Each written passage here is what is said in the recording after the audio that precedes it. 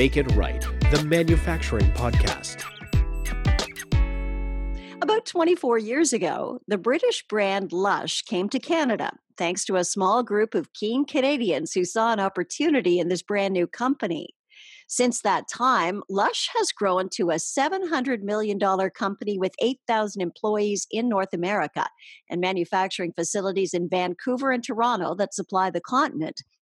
The company in Canada has a unique structure and high employee engagement, and it's thanks to that corporate culture that Lush has been named among the top 10 best places to work by Best Company and among the best places to work in British Columbia, Canada. This week on Make It Right, we're going to find out the Lush recipe for success from Graham Brown, who became employee number one shortly after the company launched in Canada. Graham Brown is now the director of product at Lush Cosmetics North America, and he joins me from Vancouver. Graham, really great to talk to you. Thanks so much for joining us. Oh, thank you so much for having me. It's really an honor to be asked to tell some of the story. I really appreciate it. Oh, it's our pleasure. You have been on a really interesting journey with Lush, and I know I gave a bit of a brief overview just to get started, but expand on how Lush actually came to North America. Sure, I'd love to. You know, it's funny that we're a global brand now in 46 odd countries and 950 stores worldwide, but it certainly was never done by design that way. It was humble beginnings in the UK. There's 3 shops in the UK when we started, and it was evident that it was connecting with the public. And so, what we did is we saw that there could be an opportunity to bring the brand to Vancouver, the West Coast lifestyle, and we just thought it would really connect. So my business partners hustled over to the UK and negotiated the license agreement for the territory of Canada to start, and that was to retail and to manufacture. The idea being fresh, handmade cosmetics close to source. And so you need to be manufacturing as well as retailing. And that is where I got involved, because I came from the West Coast of Vancouver Island, had a production experience and a background in the sawmill industry. And I also was doing chemistry at university, chemistry, biology, biochemistry, and they needed someone to run the factory. And that we had to get that going before the store was open, our first store in Canada. So that's sort of where my story began, because I said, look, are you interested in helping us get this business set up in Canada? And I actually dropped out of all my courses in university. I think my friends and family thought I was a bit crazy. What are you doing? You're leaving your degree to do some soap company? And it was amazing. And I've been so close to it for so long. It's hard for me to know what parts of the story to tell you, everyone that's listening. But it's an amazing story, and it seems in hindsight, well, it's been successful. And look at the marketing, but it was never a marketing strategy. It was just something that resonated with the public, and we've really ran with it since then. We later opened up the U.S. market as well. So the whole journey goes from 1996. Setting up the factory in Vancouver, later adding the factory in Toronto. And then we opened stores across Canada, and then we started the US business in 2002 in San Francisco. That's where the bulk of our stores are now, is in the US. We have 250 in the US, and we have 50 shops in Canada. And we have a big web presence as well. Yeah. So tell me about those early days. Like you say, you came in to do the manufacturing. I mean, just paint a picture here. So you say you've got this license to bring Lush to Canada. All of a sudden, you have to start making product and also setting up a retail outlet. Did you start with like a couple of products that you were selling, or did you, they told you, here's the ingredients, go make everything? How did that work? Oh, good question. Here's what actually happened. We did buy 3 months worth of sales for one shop opening up in Vancouver from the UK. So it arrived, if you can imagine, it arrived in pallets, and some arrived well, some didn't arrive so well. Like we're talking about bath bombs as an example, getting rained on from a supply point of view. And so we had some damage. But it was really a magical thing to open up these pallets of stuff in boxes, and it's like Willy Wonka. I said, wow, how do they make this stuff? So that was like in February of the year that we opened up. So we had February, March, April to learn how to make the products. And so we did start sort of a range at a time, and the bath bombs and the fresh face masks were the first ranges that we learned. And then we did over time get trained on up how to make the full range. And so it was a phased approach so that we didn't have to hit the ground running with a full setup from day one. But it was after that 3-month period, we were on our own for supply. There was some what we call dairy product, bottled products, shampoos and conditioners, things like that we did continue to purchase from the UK up until about the early 2000s, and then we took on the full product lineup by 2002. So that's a good question, a very astute question. It was phased in practice over the first months anyways for the most of the range, and then all the full range up to the end of 2001, 2002. Wow.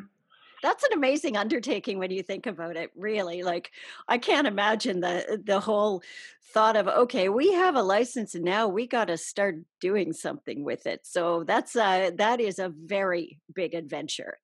Can you give me an overview of how the North American business is set up so people can understand the structure now? It's been 24 years on from those early beginnings. You're big now. Explain how it's all set up. Sure, I'll give my best crack at that from a structure perspective. From an entity perspective, we have two companies, a Canadian company and a US company. Both entities have the rights to manufacture and retail. We chose to just just manufacture in Canada up to this point, but we are just in the early stages of looking at what our options are to potentially get US manufacturing and distribution going as well. So the way it's structured is the retail business buys product from the manufacturing entity at a transfer price, and that's done that way because in the early days of the founders of Lush and their prior businesses, they were actually contract manufacturers for the Body Shop and for other brands as they grew. And so it's a Coca-Cola model in a way, in terms of you have to buy the secret sauce, secret fragrance, secret formula from the UK as an ingredient, and it's marked up, and that's how they get their expansion money. And so we buy all the fragrances. They're called essential component for each of the products we make. The rest of the ingredients are all sourced worldwide. So we buy their ingredients from the UK, import it into Canada, and then we make the product as per the formula and specification from the UK, from our UK partners, and then we ship it out to our retail stores and to our digital fulfillment center. So what we've done is structure-wise too, is we've really, since day one, and we haven't always got it right, but we've really tried to have the frontline folks run the business. And what I mean by that is we've run it like when you're running your retail location, that is your business, and all the rest of us here are here to support you and what you're trying to achieve. And then we borrowed the same model in manufacturing, really, but instead of being a shop, we've taken a product category and said that is a production room. So, for example, the bath bomb production room is responsible for their business. They have their own P&L, their own plan that they put together and present. And then we have 7 different production rooms that make up the whole factory. And we have one per coast, one in Vancouver, one in Toronto, like earlier mentioned. And then we have various support structures in the business. It's a very vertically integrated business. We actually, believe it or not, we have a wood shop that builds and makes all our own furniture and fixtures for our retail locations. We pretty much do everything. We do, of course, outsource aspects of our business. Like we have a payroll department, but we have a payroll administrator company as an example. So we do outsource parts of the functions of our business, but we're structured in such a way that it's very vertically integrated, and we pretty much control the whole thing from front to back. I'm not sure if that answers the question on structure well enough, but it sort of gives an overview of how we're organized. And maybe just quickly, the couple of the other things that I didn't mention is we have departments that we call streams now. So we have a finance stream, we have brand communications, we have a people and culture team, we have factory streams, we have internal communications. that gives sort of a bit of a flavor of the types of ways we're structured to support, as I said, to support those retail locations and to support the manufacturing business units, the manufacturing rooms. That's how we're structured. Yeah. So why? And I've never worked for a huge company. So perhaps this is a foolish question, but I'm going to ask it anyway. Why did you set it up that way? When you talk about your manufacturing and that there are separate rooms and you are responsible for the business of that room, why did you go that route? That's interesting, and we can't take all the credit in North America. There's a part of the vision of our UK partners was, so some of it's practical. Like, you cannot in Poole and Dorset in the south coast of England get one particular building that's large enough to house everything, from administration to distribution to manufacturing. So they started off having multiple locations, and so by necessity, it's a bit sectioned off that way. So, we're going to set up this particular building as the bath bomb production facility, as an example, and we'll do this one. And wasn't always that way, but as we grew, we had to do that. The other part of it was simply a cultural stance, in a way that, look, running a business is challenging, and there's loads of opportunity for everybody. We need everybody to contribute, and we'll share our success with everybody as we go about on this adventure. So we need your help. So tell us what you required. Here's what we're trying to achieve. Tell us what you need to do that, and we'll work together as best we can to get that happening. Versus and actually, literally, I remember one of my former business partners in manufacturing. That's what he was told. They literally took a piece of paper and said, "Look," and his name was Sean at the time, Sean Bowers. "Look, we traditionally, an organizational chart is a bit of a pyramid, and essentially the strategy and the direction gets handed down from top of the pyramid down to the quote unquote bottom." And he literally took the page and turned it upside down. He said, "You're stressed out about handling right now. Here, if you look at it this way, look at all the allies you have in the business. When you turn the pyramid upside down, you have all these managers, room managers, shop managers that are there to help you run the business."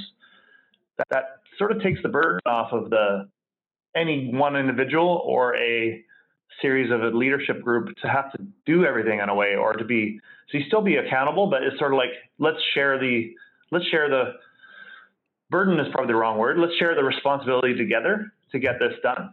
And I think so that was very strategic. I don't know where that came from exactly, probably a business book, because a lot of the founders do a lot of reading and get different ideas. They're always trying to learn and grow. And I think it was a practical thing, and it was also a bit of a culture intention, really. So what has this inverted pyramid done for your employee engagement, I would guess, now that they're not looking up, but they're looking down for the support that they need? How's that helped them with the engagement? I think it's been really key. As you mentioned, we've had some success. We're always striving to improve, but we've had quite a bit of success with employee engagement for various reasons. The structure piece of it, I think, I'll give you a quick story. People are always doing the best that they can with the perspective they have. So we had an individual, for example, that was supporting CapEx, capital expenditures, in one of the factories. And no matter what you do, things can get bogged down, and somebody will invariably say, "Well, I can't get the things that I need because somebody said there was no budget for it," or "I've asked for this particular piece of equipment over and over again, and I'm not getting any success," even though we're all trying to work together.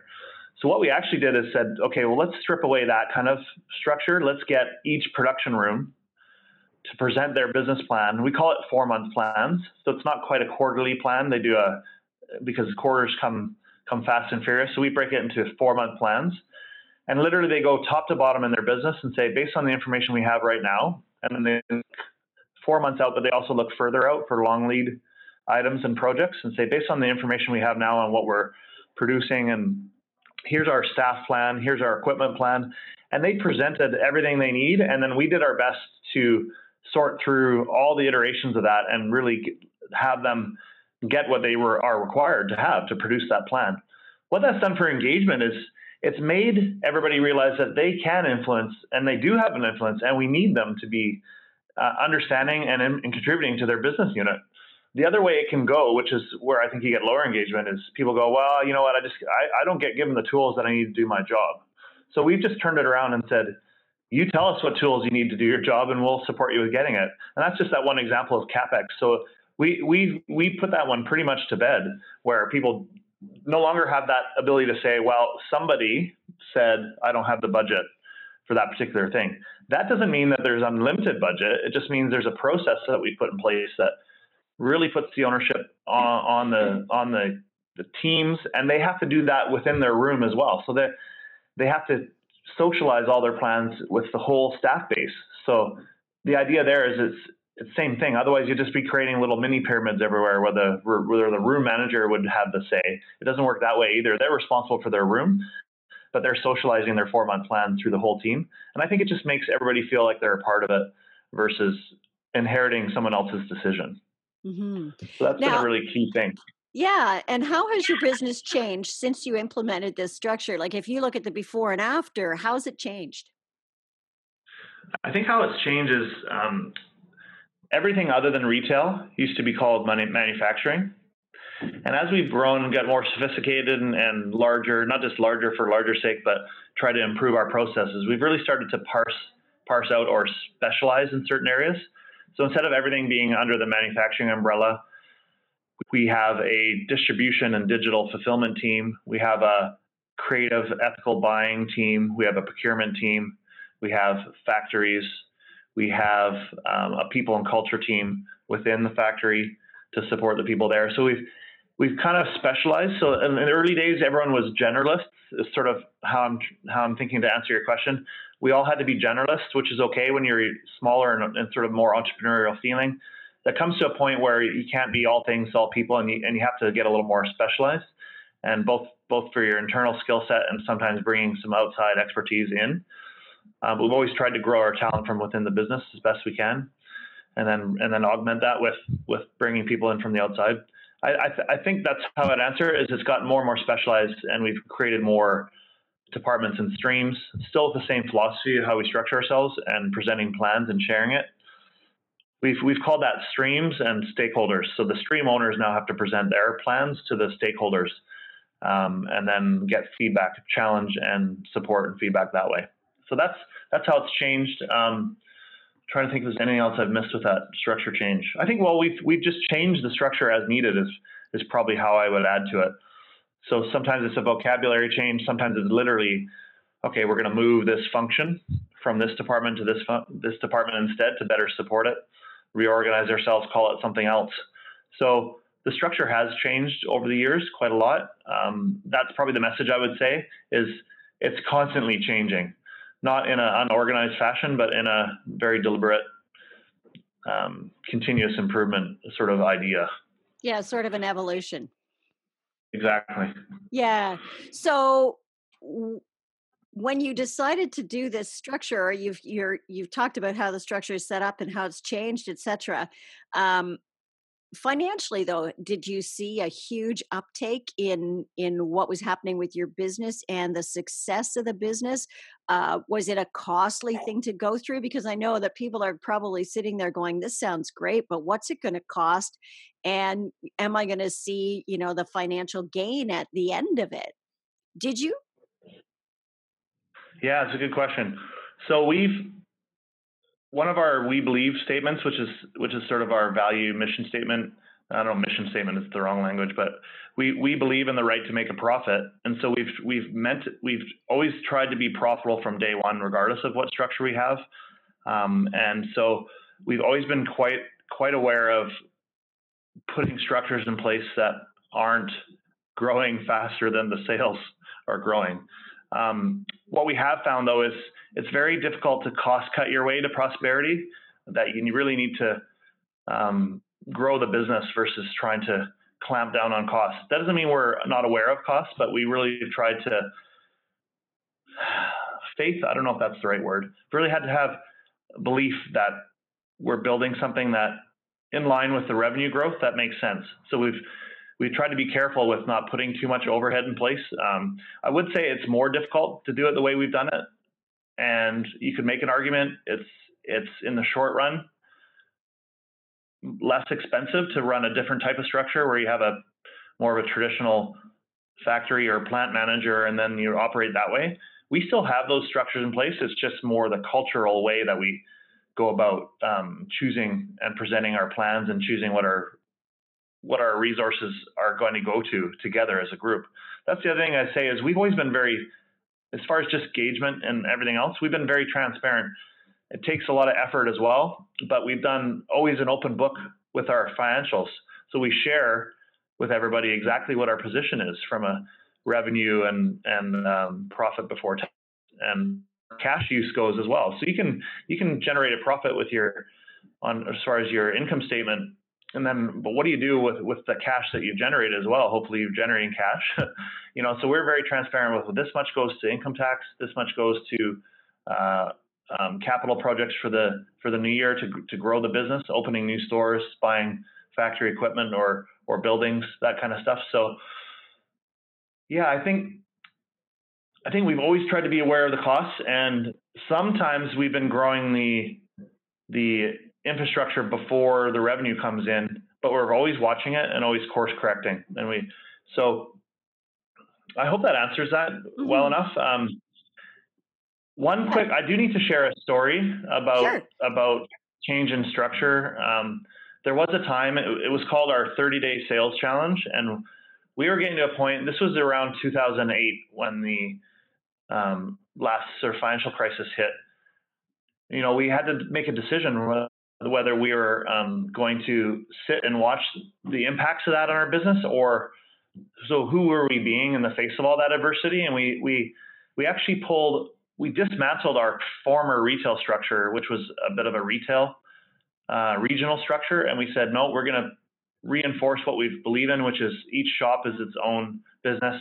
And we're going to put all our support staff to go work in the retail stores for 30 days and just really support and sell in the business. And it's it was a turning point in our business where we had a good real estate portfolio of shops. We had great products, great engagement with the public, the staff were doing well, but we weren't operating at the level that we thought. And what we realized is that we didn't have a real estate problem. We didn't have a cash problem. We had a sales problem. And so we just really mobilized and got all our staff in the shops from a support perspective. We dismantled the regional structure and said, no, we're going to fly all the retail managers into a central location 3 times a year to present their business plans. And we turned our business around in that 30 days and we've never looked back. And I think that, back to my earlier point, you can't cost cut your way out of a challenge, in my opinion. You have to really believe in your business and your brand and grow the revenue. And that's really the way you're going to do it versus only thinking of cost control. Of course, you have to keep the cost basis in mind. It's always important. I think that's a really interesting story because at that time, most companies were probably in panic mode and you guys just went for it. Yeah, we really did. We said, here's an opportunity to double down on what we already know is a good thing and just have faith that we can get our way out of it that way versus saying, well, if the economy's tough and things that we can't control. We just really focus on the things that we could control. And it's amazing what a difference it did. Now, that was really tough on everybody as well to go uproot from where they live and go work in a shop for 30 days, but it really unified us around what the purpose of our brand was, which was to delight customers and get product on their skin and do demos. And we just really re-engaged. And from a manufacturing perspective, because there's a lot of your listeners that are come from a manufacturing perspective, what it did for manufacturing business was outstanding because all of a sudden there's energy and the orders should come streaming in.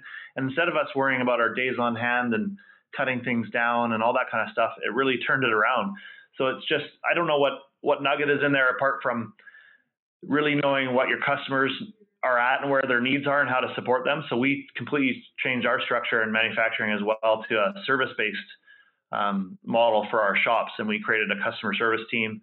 So anytime a retail store needed something, instead of being hard to get a hold of somebody and get product, we just turned it around to we're all inside to support this 30-day challenge and sort of reset the service expectation going forward for for distribution and manufacturing as well. So it's just a really great exercise. And yeah, as I said, we haven't looked back since. So I'm curious to know how you set up a structure like this. Do you have some lessons learned for our listeners who might want to consider it? Like, I know there's charitable giving in here, there's personal growth for employees, there's leadership and employee autonomy. Like, how do you go about setting this up? Give us some lessons learned. Okay, well, my view on that is that you have to make a conscious choice that you value what I would call that challenge, that difficult work. It can't be a temporary tactic. It's got to be, we believe in this. We're going to be transparent. We're going to work hard to communicate what the success of the business and the challenge of the business. You kind of have to choose. We're going to go all in with this in terms of, we're going to open our books and explain to everybody where we're at financially. We are going to be transparent and open up the dialogue with the employees and really commit to their growth. So I just think the magic of it is when you can describe to people what you're trying to achieve as a business and then try to overlay what they're trying to personally achieve in their own life as well.